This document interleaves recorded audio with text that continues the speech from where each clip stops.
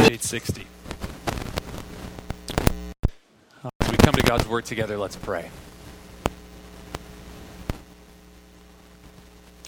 Father, we ask that you would help us this morning to, Lord, not just gather information about the Bible or even just information about you, but as we come now before your Word, we pray that we would come to know you truly and better. That your Holy Spirit would be poured out this morning so that we might see you in the face of Jesus Christ, and that we might know how deep and how certain and how transformative is your love for us. We pray this in Jesus' name. Amen. Luke chapter 4, verses 31 through 44. And he, that is Jesus, went down to Capernaum, a city of Galilee. And he was teaching them on the Sabbath, and they were astonished at his teaching, for his word possessed authority. And in the synagogue there was a man who had the spirit of an unclean demon, and he cried out with a loud voice, "Ha! What have you to do with us, Jesus of Nazareth? Have you come to destroy us?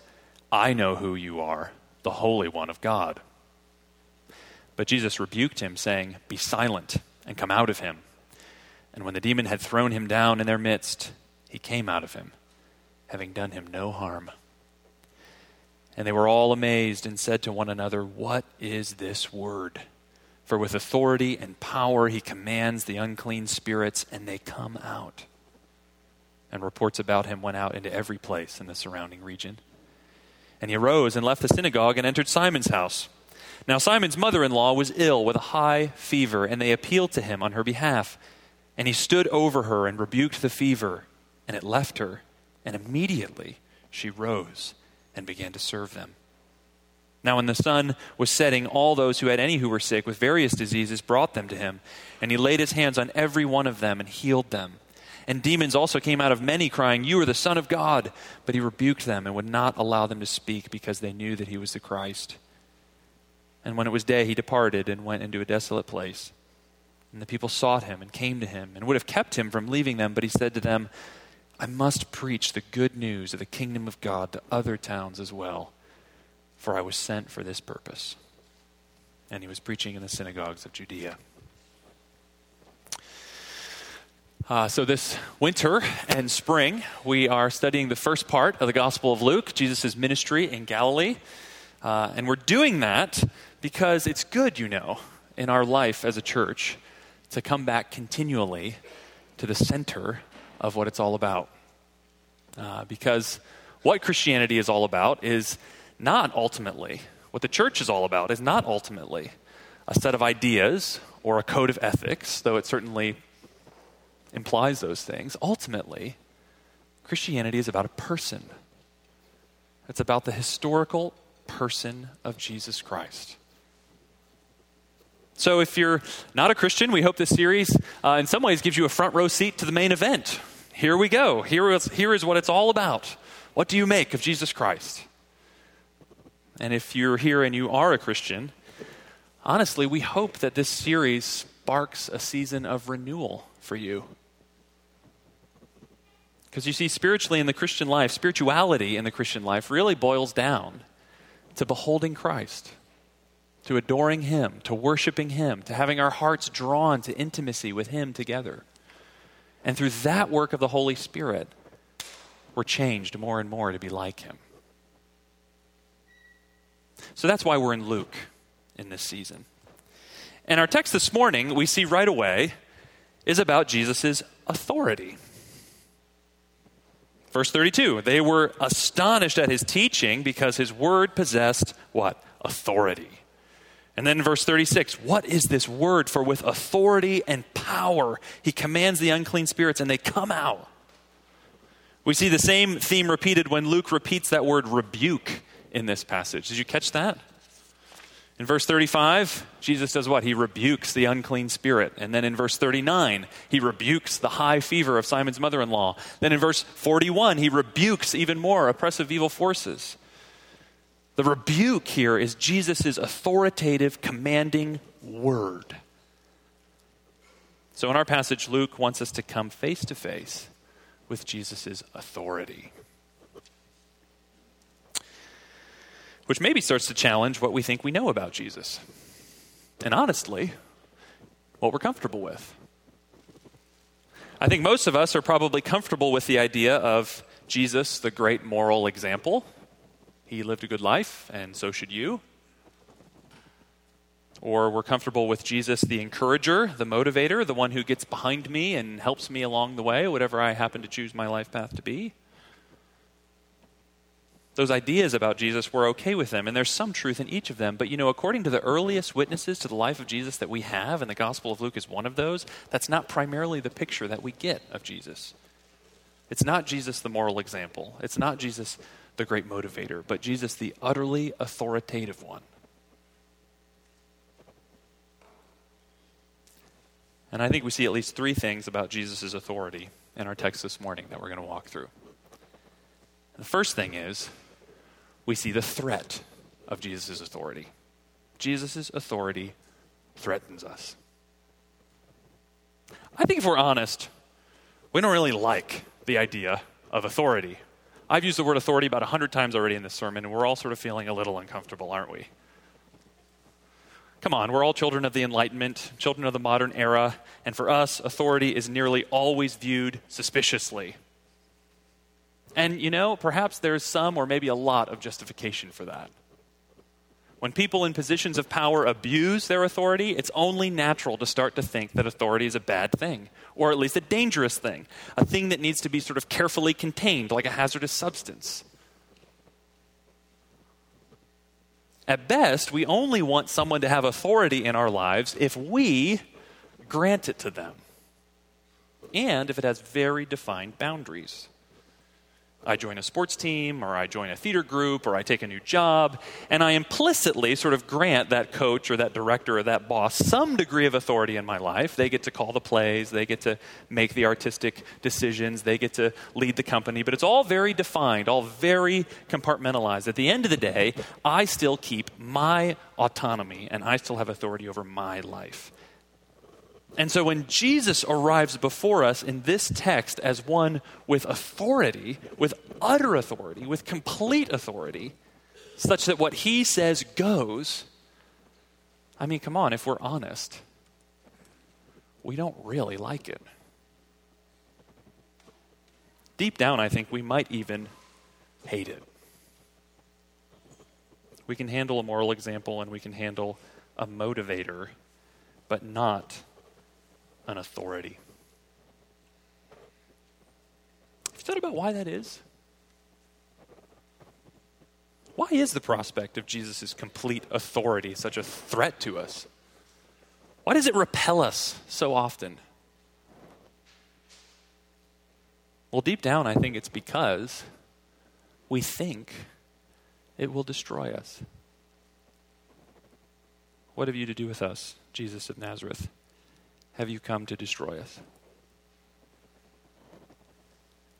How many of us, maybe not in the same language, have thought the same thing? If I were to let Jesus' authority shape my entire life, if I were to let him have complete sway over me, if I made him my Lord, then the only possible outcome that I can envision in that scenario is that it would destroy me, my happiness, my joy, my freedom.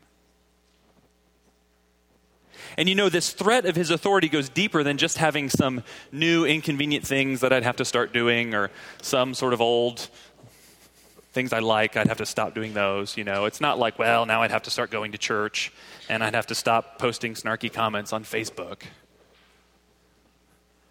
It goes deeper than that, doesn't it? It gets down to our identity.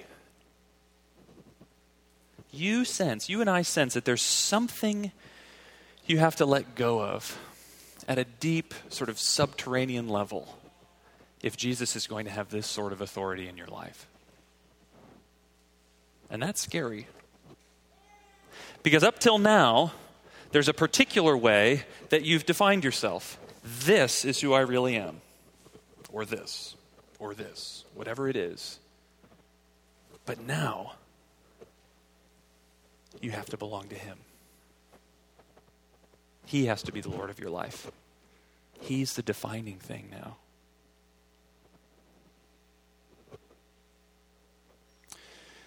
I wonder how many of our intellectual objections to Christianity really at bottom are about this. Now, there's nothing wrong with questions, and there's nothing wrong with honest doubts. If Christianity, after all, claims to be true, then we have to, at some level, ask questions and raise our doubts and wrestle with them. And here at Trinity, we want to be the kind of place where we ask those questions and wrestle with those doubts together. We want to welcome that sort of exploration. But at some point, there comes a moment when the questions before us as we consider Christianity stop being intellectual and they start being personal. Am I willing to stop being the Lord of my own life and let Jesus be Lord? And we have to ask ourselves, am I willing to be brutally honest with my own doubts to the point where I can admit that some of my intellectual questions might be a smokescreen, a way of avoiding the real question of whether or not I can embrace Jesus' authority over me? In other words, friends, can you be honest enough with yourself to acknowledge when deep down what's keeping you from Christianity is that you're afraid that submitting to his authority will simply destroy you?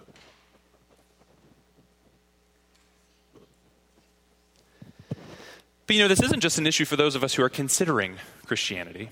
It's an issue for those of us who are already Christians too. Because there will always be remaining sin in our lives. We will constantly encounter times when we don't want to live our lives under Jesus' authority.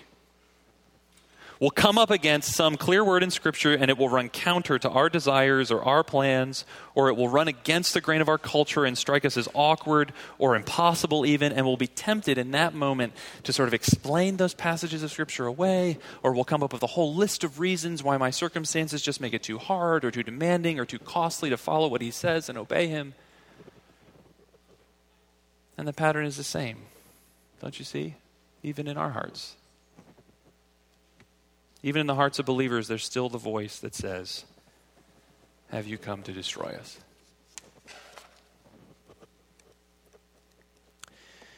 Which is why we all need to see the rest of what Luke shows us here.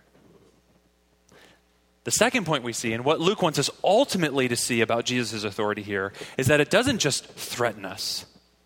Ultimately, it liberates us. Jesus' authority sets us free. You see this evil spirit in verse 34, he sort of throws down a challenge to Jesus, doesn't he? He says, have you come to destroy us? Now, perhaps the word us there is referring to just sort of evil spirits in general. But the us could also be referring to the evil spirit and the man who is afflicted, both of them together. In other words, this evil spirit is saying to Jesus, you take me down, he goes with me. What are you going to do to us, Jesus? Have you come to destroy us? But what happens? At the word of Jesus' authoritative rebuke, the evil spirit comes out of the man, and as Luke says at the end of verse 35, having done him no harm. You see, the exercise of this total authority that Jesus has doesn't spell this man's destruction. It ushers in this man's liberation. It's his release. The same is true of Simon's mother-in-law. But this time the destructive force isn't spiritual, it's physical. And with a word, Jesus frees this woman from a life-threatening illness. She's unbound, and immediately, Luke says, she can rise and minister. Do you see the picture that's emerging here? As humans, we're threatened on every side by forces greater than us, by forces that threaten to undo us. Do we not feel that? They're interior and they're exterior. They're spiritual and they're physical. But here, now, at last, a greater authority has arrived. And this authority, Jesus himself, sets us free.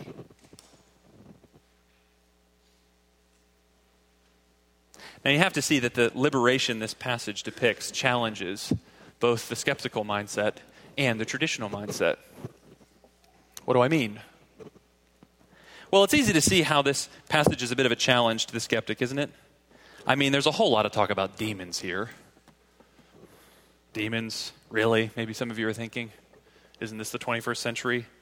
Can we really believe in evil spirits anymore? Wasn't that just sort of a pre-modern way of talking about mental illness?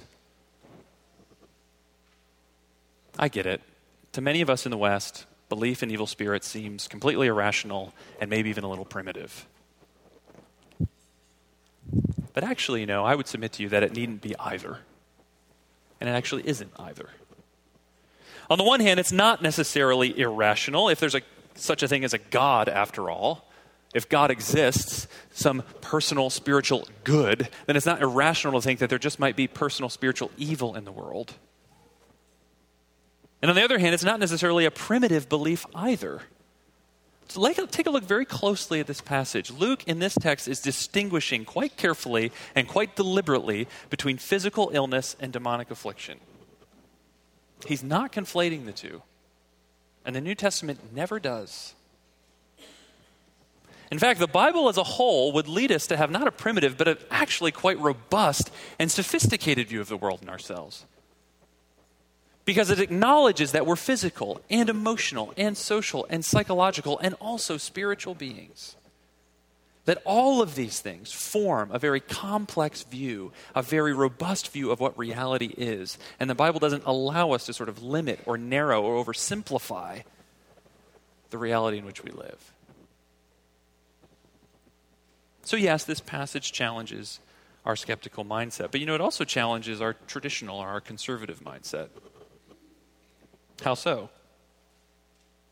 Well, it's showing us here that the redemption that Christ brings isn't just spiritual, but it's physical as well.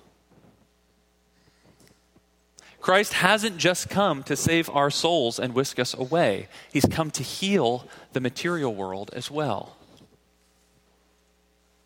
So if we're followers of Jesus, we can't retreat from caring about physical needs. Whether it's illness and disease, or poverty, or racial injustice, or the well-being of the environment, Christ has come to set all creation free one day from its bondage to decay and disease and death. And those who follow him will care about seeking peace and justice and healing here and now. Challenges both sides. You see, what's going on in this passage is that in these mighty works of Jesus' authority, we see signs of what he will do over all the earth one day. In the Old Testament, God promised to put an end to evil and death and sickness and suffering. And here in Jesus' ministry in the first century, that promise came forward, breaking into history. It's as if God's future for a moment came flashing forward like a streak of lightning, ripping open the old world so that we could see what it would be like when God one day finally liberates the whole creation from everything that threatens to undo us. Here's a glimpse of it. In other words, in Jesus, the kingdom of God, God's coming reign of peace and justice was showing up ahead of time. It was showing up ahead of time because Jesus, the authoritative one, the king of the kingdom, had landed in enemy territory to demonstrate his authority and to begin an insurgency of freedom. It was showing up ahead of time so that we could know the one who would one day make everything right and end every evil power and drive every disease and decay from his good creation. So you see, friends, coming under Jesus' authority won't destroy you. It heals us. It frees us. It gives us back our true selves. It's like we're fish sometimes, I think. It's like we're fish sometimes just sort of flopping on the sand, wondering why it's so hard to breathe. Even though we're free and in control of our lives and here by our own decisions, even though all the cultural forces around me are telling me that this is how I should find joy and freedom, and yet there we are, and it's so hard to breathe. And then Christ comes, and his authority rises before us like a wave, and it's terrifying in its height and in its speed, and as it starts to turn and come down, we think it's going to crush us. But when it does come down, it carries us not down into destruction, but it takes us back into the rich ocean depths for which we were made.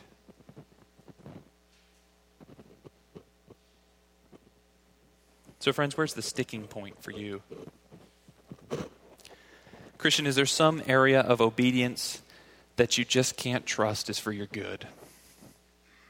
Look at Jesus' authority here and know that it has come to liberate you and set you free. Following whatever internal desires or feelings you might have, no matter how loudly they speak, can't guarantee you the freedom you want. The freedom for which you were created. But his voice does. The same voice that thunders over the waters and shatters the cedars, as Psalm 29 says, is the same voice that silences the evil powers here, heals the multitudes, and that same voice speaks his word to us for our instruction, for our liberty, and for our freedom.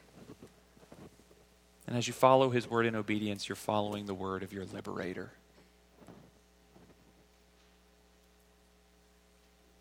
But we also need to be reminded, and this is especially true if you've been following Jesus for some time, that the ultimate freedom is yet to come. As we said, these miracles in the Gospels are previews of God's plan for his redeemed world. And following Jesus long enough, if you follow him long enough, you will encounter hardships and disappointments and setbacks and frustrations, there is no doubt. And they will be painful reminders that the kingdom, although already present and at work in our midst, is not yet complete. And yet passages like this are here to remind you, to remind us, to keep trusting in his liberating authority. If his first coming was in humility, and with a simple word he made disease and evil flee, friends, what will be true of his second coming in glory? What liberty and healing and wholeness will we experience then? Psalm 96 puts it this way: let the heavens be glad, and let the earth rejoice. Let the sea roar and all that fills it. Let the field exult and everything in it. Let all the trees of the forest shall sing for joy before the Lord, for he comes to judge the earth. You see what the psalmist is saying there? When the Lord's authority is unveiled on that day, the whole created order will erupt in praise. It will be set free in a way that we can only imagine. And as we look back to these events in the gospel, we can look forward with confidence to an even greater future that awaits. And that will keep you from despair when things are hard. And that will keep you from complacency when things are easy. But there's one last thing about Jesus' authority that we need to see in this passage. And it's actually just a small hint here, but it will grow as Luke's gospel unfolds. And this third point is what I'll call the secret of Jesus' authority. You know, it's one thing to be shown that Jesus' authority is a liberating authority, and it's one thing to sort of know that with our heads. It's another thing to actually get that in our hearts. What could make it real in such a way that it actually moves us to really trust his authority and to know that it sets us free?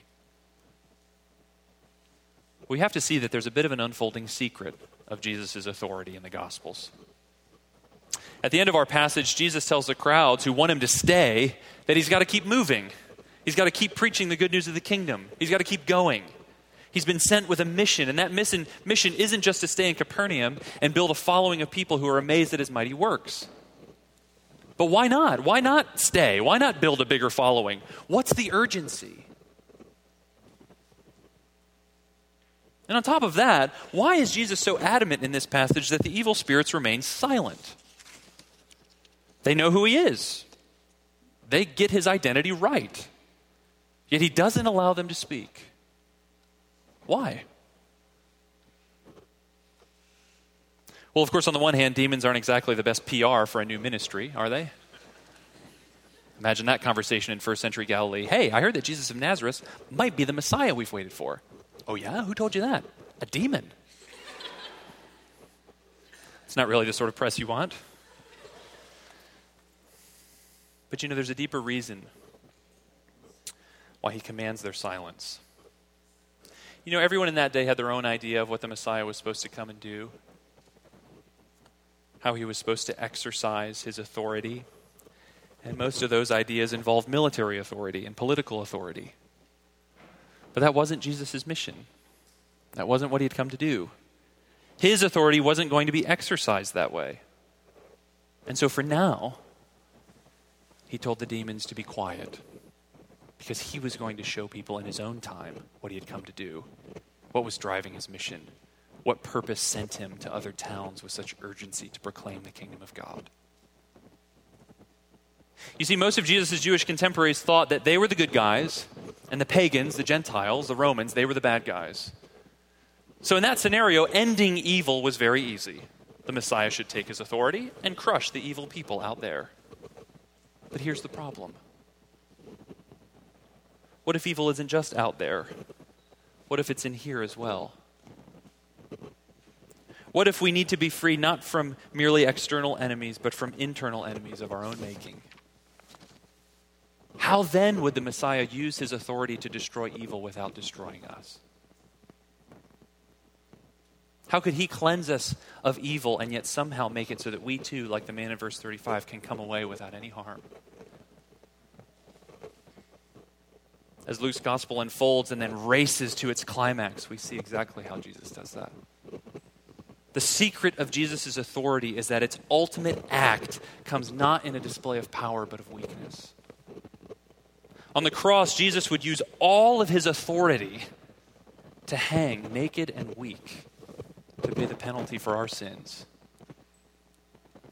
So that 3 days later, having risen from the grave, he could have all the authority to speak the liberating word, the most liberating word of all, the word of forgiveness and the word of peace and the word that makes us right with God, the word of our justification. You see, Jesus took up this ultimate authority and laid it aside for you.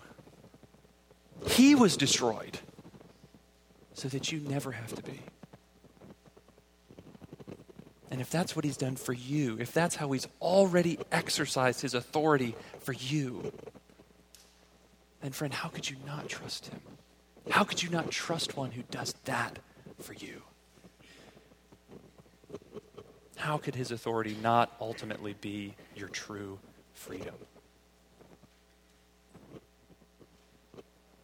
In The Last Battle, the final book of C.S. Lewis's Chronicles of Narnia, the whole story revolves around this little shed, this little sort of tiny stable. And from the outside, it looks pretty beat up and raggedy and small and confining and sort of barely big enough for a person to fit inside.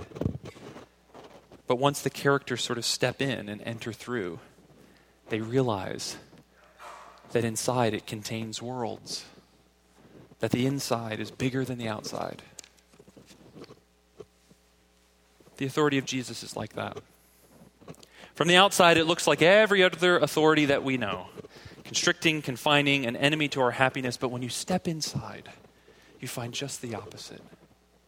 That it's an authority unlike any other. It's freedom. And it contains worlds within worlds. Some of you have tasted that freedom. And his authority really has set you free. So keep going, friends. Further up and further in, as they say at the end of that book. And some of you have been looking at it from the outside.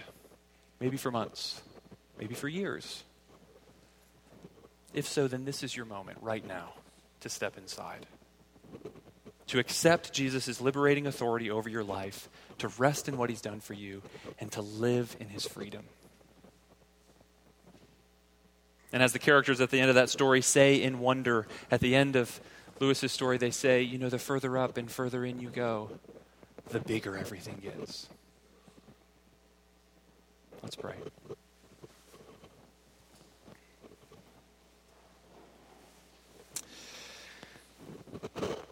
Father, we confess that we need your help to trust the authority of Jesus, the rightful King. Help us to see it and to see how much you love us and how much Christ has done for us so that we might take a step through that door and come to know the ultimate freedom that you bring. And Father, what ought our response to these things be but to rejoice? To be glad and joyful that, Jesus, you have come and you've taken up your rightful reign. And you've set us free from all that oppresses us and all that destroys us and all that holds us bound. Jesus, how could we not rejoice this morning that you have come and through laying down your authority, you have freed us from guilt and sin and death. And Jesus, having taken up your authority again in the resurrection, you now reign forevermore. Give us glad hearts this week, Lord Jesus, that rejoice in you and find your authority to be a sweet thing, we pray. Amen.